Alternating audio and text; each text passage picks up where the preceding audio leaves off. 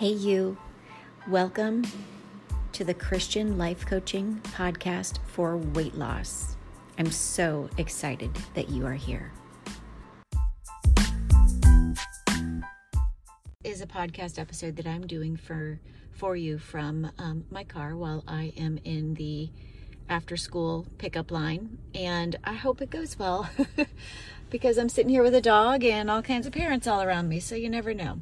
Anyhow, I want to talk to you about something. So you're going to notice, complimentary or supplementary to this particular episode, you have an email in your inbox, and that email shows you some before and during photographs of my belly fat while we have been going through the last few months together. And the reason I did this was because I wanted to show you, I'm going to be completely honest with you.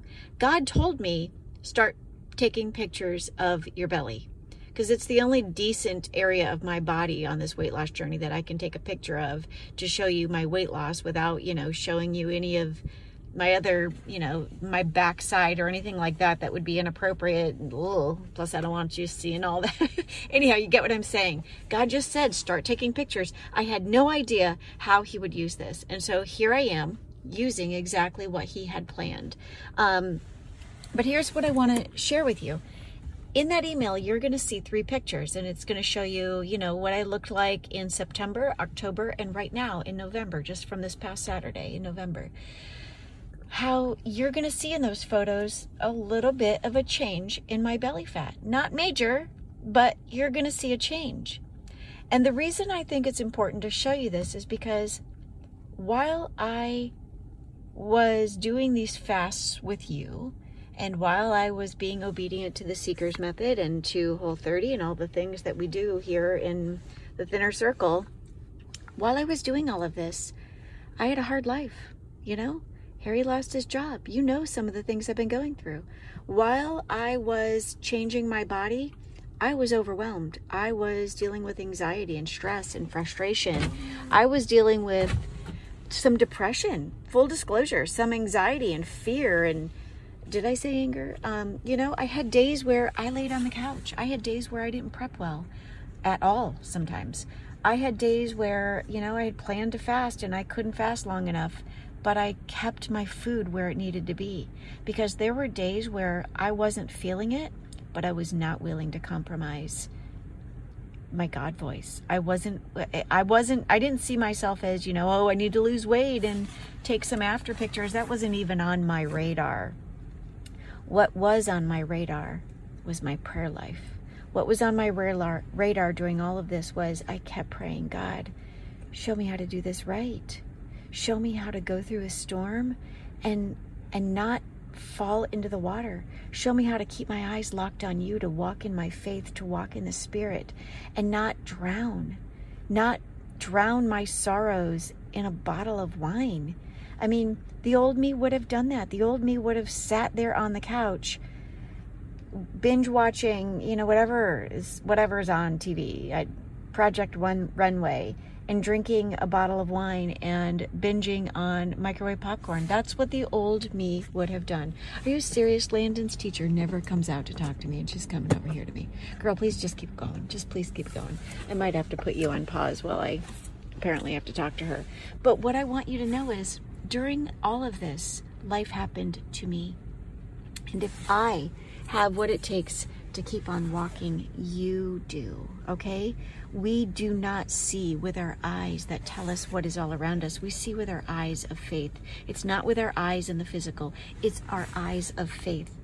And I'm not perfect. This is not an egoic, let me tell you all about how great I am. Girl, no. You're going to see the pictures. You're going to see my real disclosure of my belly fat and what the dimples look like and all the things.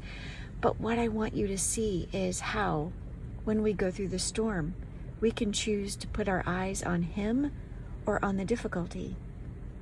And I'm still in the storm. I am in another wilderness where I do not know the outcome. My husband still does not have a job. My kids are still doing they're coming back for virtual schooling right now. We're facing financial hardship that we've never encountered, certainly didn't expect. And none of that is my excuse to just eat what I want to eat, or to just not do what I don't want to do. Did I say that right? To just do what I don't want to not do what I know I need to do. Rather, I want you to know that during all of this, instead, my eyes are locked on him, and my encouragement to you is to lock your eyes on him. Do not feed an emotion. You feel an emotion. That's what our feelings are for. That's why God gave us feelings, to feel them, not to eat according to them. And so I want you to see that even though I've been walking through this valley of a shadow of death, if you will, my eyes are on him. Every single day has been hard, and yet every single day I've had spiritual disciplines, and as a result that you're going to see in the photographs, I'm having physical blessings. I want that for you. Let my mess be the message that helps you. Let my test be the testimony that inspires you. I just want to encourage you that even though it's hard, Isaiah, what is the scripture? Oh my goodness, I've been meditating on this all week. I think it's Isaiah 49:20 through 31. Girl, this is all me and God right now, because I can't believe I'm telling you scripture without having it in front of me. Isaiah 40:29 tells us that God gives power to the weak, and he gives strength to the powerless, and that those who believe and trust in him get renewed strength. And that's like the intersection. God will give you strength and power in your weakness and in your powerless moments if you trust him. And when you trust him, the rest of Isaiah 30 and 31 go on to tell you that you will soar on wings like eagles, on wings of eagles, or like eagles, one of the two. He goes on to say that you will walk and you will not faint. You will run and not grow weary.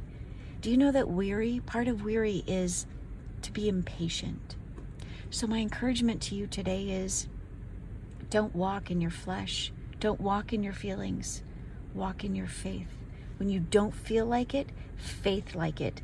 Put yourself in a timeout. Go to the other room. Pray for strength.